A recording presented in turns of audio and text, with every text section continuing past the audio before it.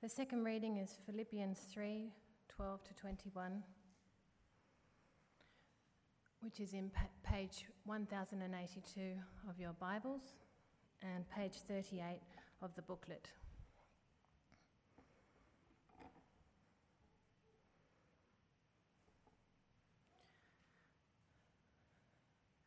Not that I have already reached the goal or am already fully mature, but I make every effort to take hold of it, because I also have been taken hold of by Jesus Christ.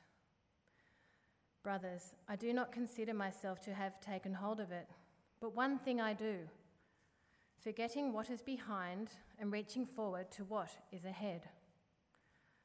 I pursue as my goal the prize promised by God's heavenly call in Christ Jesus. Therefore, all who are mature should think this way. And if you think differently about anything, God will reveal this also to you. In any case, we should live up to whatever truth we have attained. Join in imitating me, brothers, and observe those who live according to the example you have in us.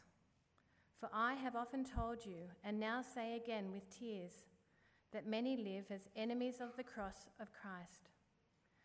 Their end is destruction. Their God is their stomach. Their glory is in their shame. They are focused on earthly things, but our citizenship is in heaven, from which we also eagerly wait for a Saviour, the Lord Jesus Christ. He will transform the body of our humble condition into the likeness of his glorious body by the power that enables him to subject everything to himself. This is the word of the Lord.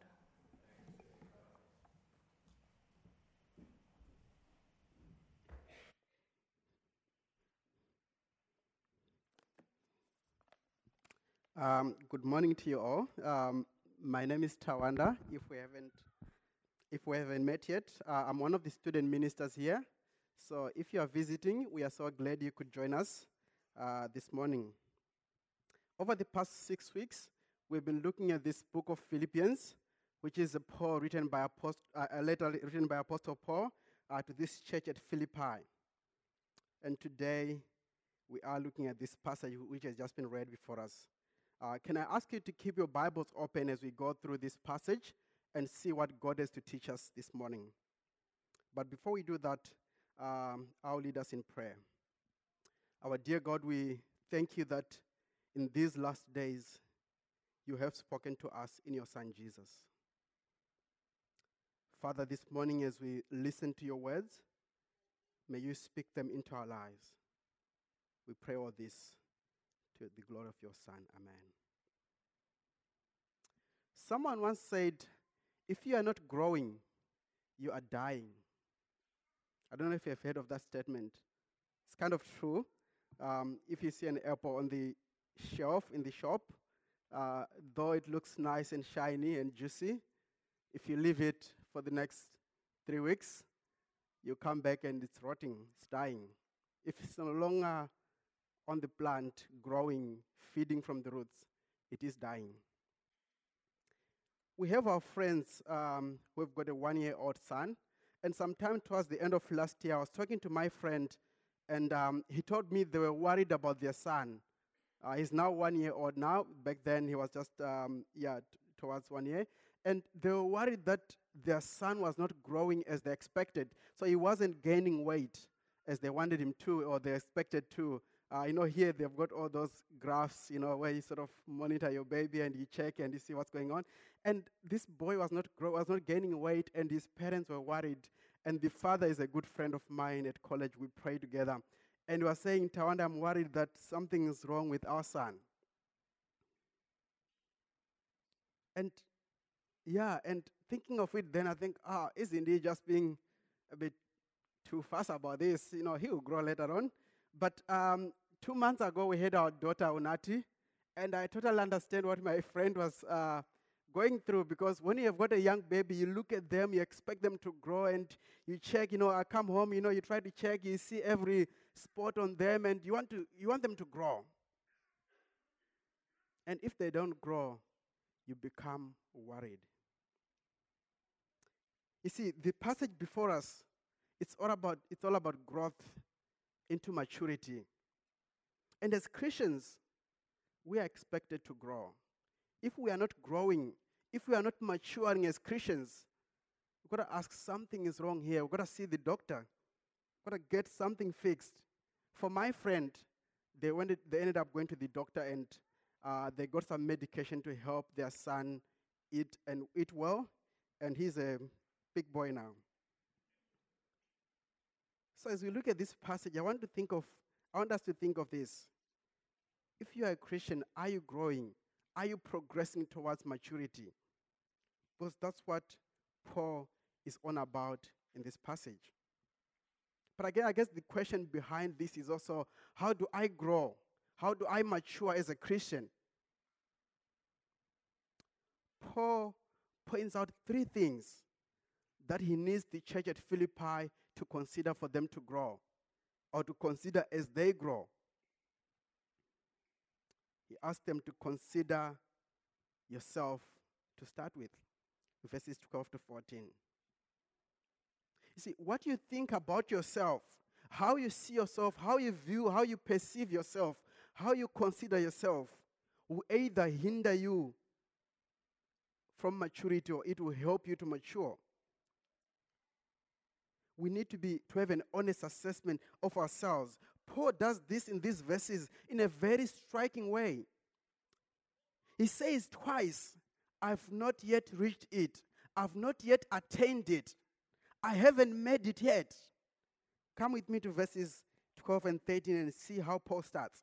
So in verse 12 he says, not that I've already reached the goal or am already fully mature, but I make every effort to take hold of it because I've been taken hold of by Christ Jesus. As if that was not enough, verse 13, he starts again. Brothers, I do not consider myself to have taken hold of it. Why is Paul stressing twice, I haven't taken hold of it yet? Brothers, I've not yet made it.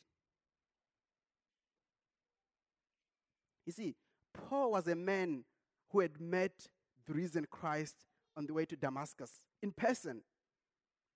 Paul was a man who had been used by God even to perform amazing miracles, as you see if you read the book of Acts. Paul was a man whose mission, evangelistic mission, was a great one. I'm not sure if it has been surpassed yet. Paul was the man whom God had used even to plant this church at Philippi, to whom he was writing this letter. So I think it was possible for them, the church at Philippi, to think of Paul and say, oh, he has made it.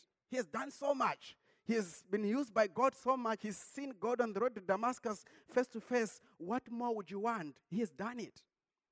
Or even for Paul to look at himself and say, I've done my fair bit. There's no room for me to improve.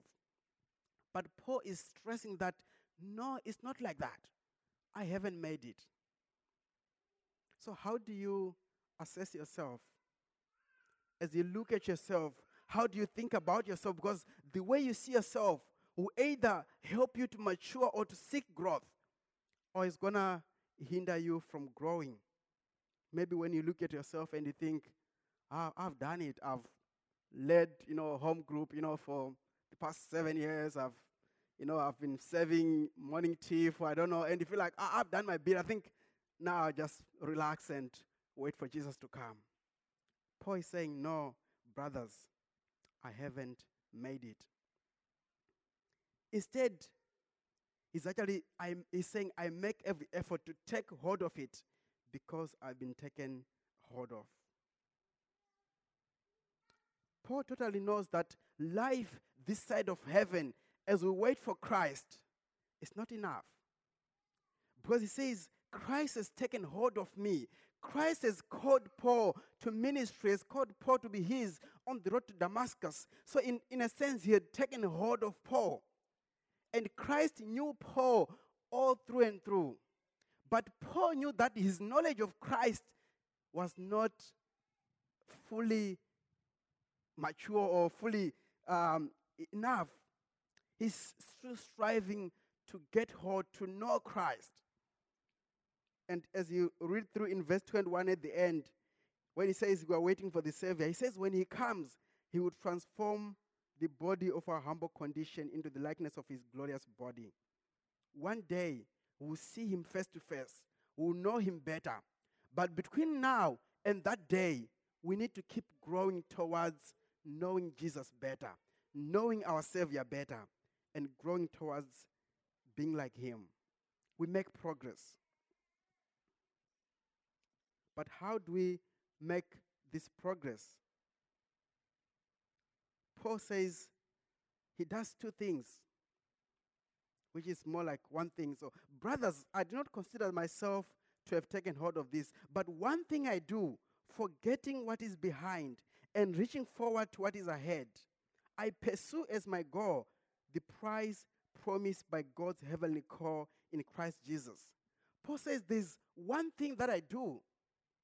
He has had this honest assessment of himself, realizing that he has not yet made it. He says, now, one thing that I do, and this one thing that he does, if you like, it's got two sides to it. One side is forgetting what lies behind. Paul says he forgets what lies behind. He doesn't specify to us what is it that he's forgetting, is leaving behind. Maybe it could be his religious achievements as a Pharisee. Last week he saw that he gave us the full list. He was a Hebrew of Hebrew. He's done so many things, and he says he considered that all as rubbish. Maybe they are the things that he had achieved after being made a Christian, after doing his mission work. He's been involved in lots of good Christian ministry, which could hinder him if he looks back and think, oh, I've made it. Or maybe there could be things in the past that are struggles in his Christian walk. We know that Paul talks about the thorn that was in his flesh. Maybe there are challenging experiences in his walk with God. But he says, whatever that is in the past, I forget it. I leave it behind so that I can press on towards the goal. I wonder today, what might be in the past for you and for me that we need to leave behind? Things that are in the past which may either stop you from moving forward, things which will stop us from pursuing the goal. What is it for you? Are there past successes that when you look back, you are tempted to be complacent? Are there past struggles that you look back, you think, I can't even make it, I just need to give up? What is it in the past that if you look at, it might stop you from going forward? I'm not sure if you have heard of the mile of a century. I love running, I love athletics. So as I was looking this, it was quite interesting because Paul also in this passage, he uses a lot of athletic language. So there's this race, the mile of a century, which was run in 1954. So in May of 1954, and the Englishman Roger Bannister, he was the first man to beat the record to run 1 mile in less than 4 minutes. But within 2 months, your own Aussie-grown John Landy managed to beat that record by 1.4 seconds. And what that meant, in August of that year, 1954, Landy and Bannister met in Vancouver at the Commonwealth Games. Of course, they were running with many others, but all the eyes were on these two men. We don't even know the names of the others. Everyone was wondering what would happen. No one knew where things would fall. Two champions who had just broken the record. So there was so much excitement in the huge crowds that came to watch these guys running. See, as they moved towards into the last lap, I think I had a photo of Bunny. Okay, it's up. As they moved into the last lap, as they approached the finishing line, Landy thought he would check where his mate Bannister was, how far he was behind, where he knew he was leading. He was almost getting to the finishing line. So as Landy turned back to check where Bannister was, Bannister shot through and went on to win the race. Later on, being interviewed by Time magazine, Landy said, If I had only not looked back, I would have won. Friends, there are things in the past that we don't need to look back. We need to focus on the prize ahead. I think we saw on the Kids Talk, those who are making it to the end. We need to focus. We need to keep our eyes on the prize. So Paul forgets what lies behind. The other side of the coin of this one thing that Paul does, he pursues the prize. In verse 14, I pursue as my goal the prize promised by God's heavenly call in Christ Jesus.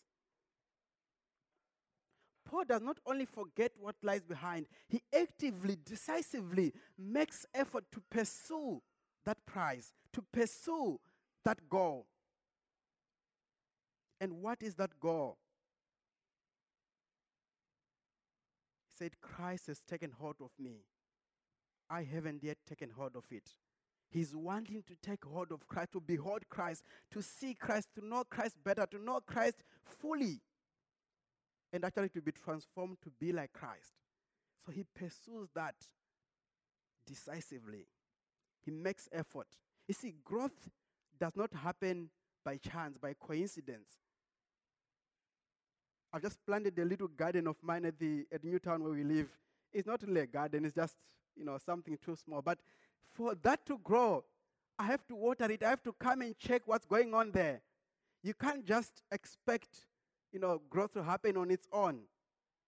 It needs decision, effort. And Paul says he actively does that. He pursues this goal.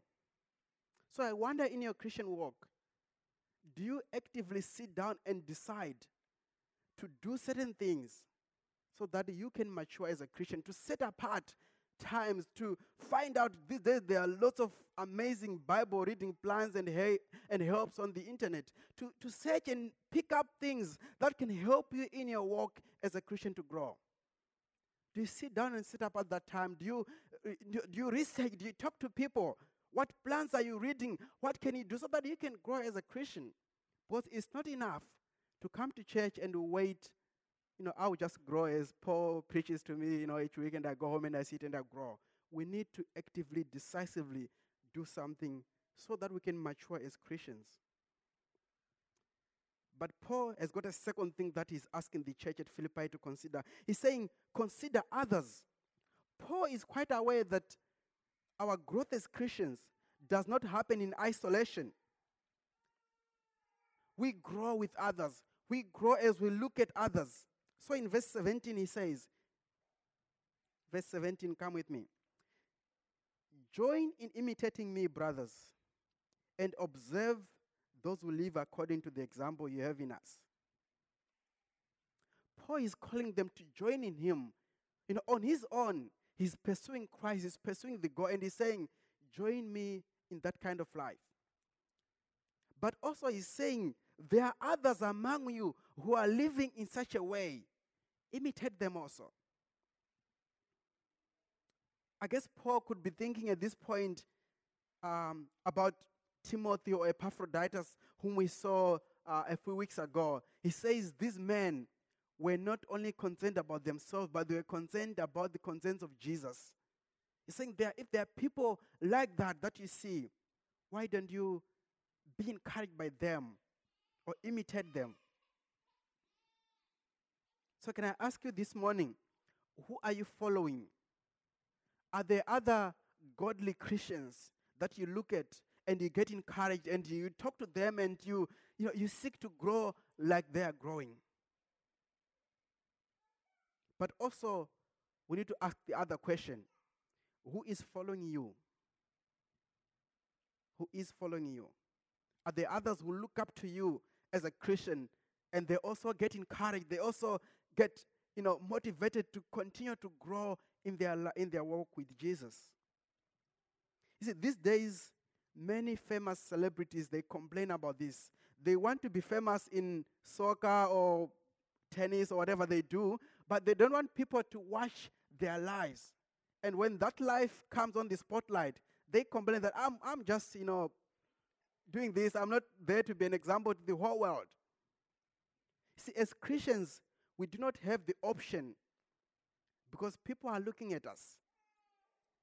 People are putting their eyes on us as Christians, both people in church and people outside. I think if you have done evangelism, you could have met some people who are outside who say, I don't go to church because they look at Christians. So the question is not, are you an example? It's what kind of example are you? Because people are already looking at you right now. What kind of example are you setting? Is it an example that encourages others to mature, to grow in their walk as they follow Christ? But also, Paul encourages the church at Philippi to consider the third thing. Consider the future. Consider the future. Verses 18 to 21.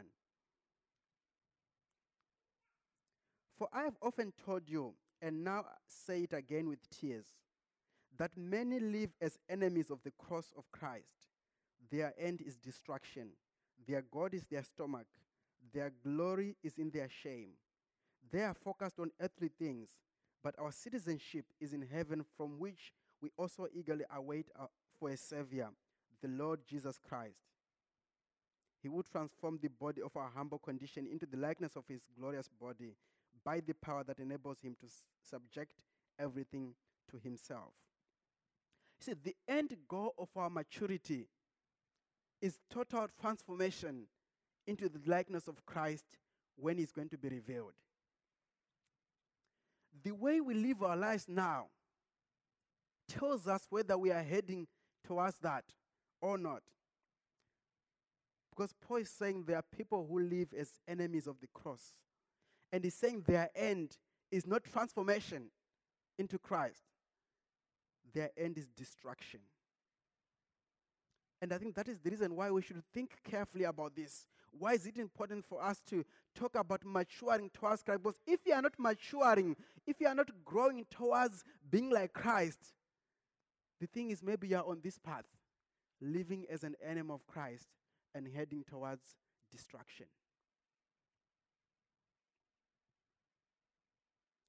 And I was trying to look at this. There are lots of debates about who are these enemies of the cross. I don't want to get into that here, but I think there were people who were in the church at Philippi. Because Paul is saying he's been telling these people, and he's doing that with tears. He's concerned about them. And he also says that their lives, they are living as enemies of the cross, which means that they could be saying something different. They could be saying, oh, we go to church, we are part of church by the bridge. But when they are not doing that, when they are living, if you look at the way they live in a totally opposite way. They say one thing and they live totally another way. And I guess what a fitting sermon series, a life worthy of the gospel. So is our life worthy of the gospel of Christ which has been preached to us? Or are we living as enemies of the cross? This was very important to Paul. He's doing this with tears. And friends, we need to watch the way we live. Are we living our lives in a manner that is worthy of the gospel of Christ? Or we are living as enemies of the cross? For we are not supposed to live like that. Why? Because we are different. How are we different? We are citizens of a world that is to come. Verse 20. But our citizenship is in heaven, from which we also eagerly wait for a Savior. We are citizens of heaven, friends. Yes, we are living in this world. Yes, you might be a citizen of Australia. I know there are people from different countries here. But ultimately, we are citizens of heaven. We ought to live like that. My wife and I and our daughter, we are citizens of Zimbabwe, which is why I'm wearing this shirt that I'm wearing. I got lots of conversations come when I wear this shirt. Even when I'm just walking around, I meet somebody, oh, your shirt.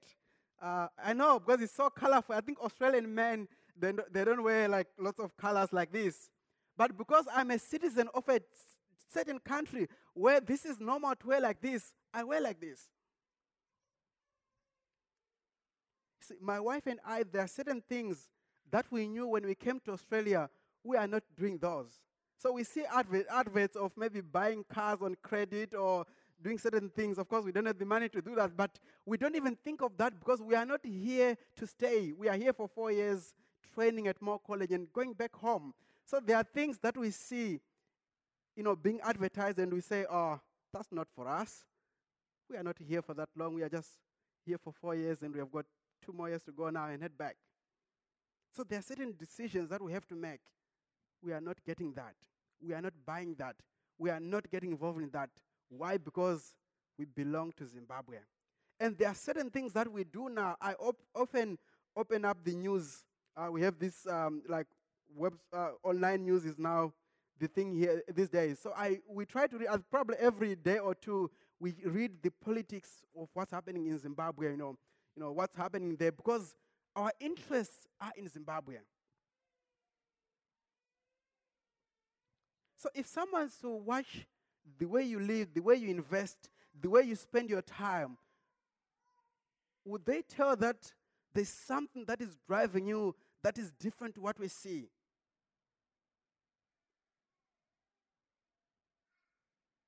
Because if we are people who are straining, striving, pursuing a goal, which is transformation, and living in the world that we belong, which is heaven, not here, the way we live should make people to turn and say, why are you doing that? Why are you making that? Why are you not doing this? And they say, because I'm a citizen of another world that I'm striving towards. Just like when I wear this shirt, when I walked in, Paul said, oh, that's a great shirt, Tawanda, when I walked in. And people say, oh, that's a nice shirt. And it's just a different shirt. Because it's from Zimbabwe. Friends, we belong to heaven. Why don't we strive to live our lives so that even when people look at us, they can see that this person has got something different? And also, friends, we live in a world that is broken. Some of us here, we are struggling maybe with sickness and our bodies are not functioning as well as we want to. Some of us, we are struggling with maybe broken relationships in the family.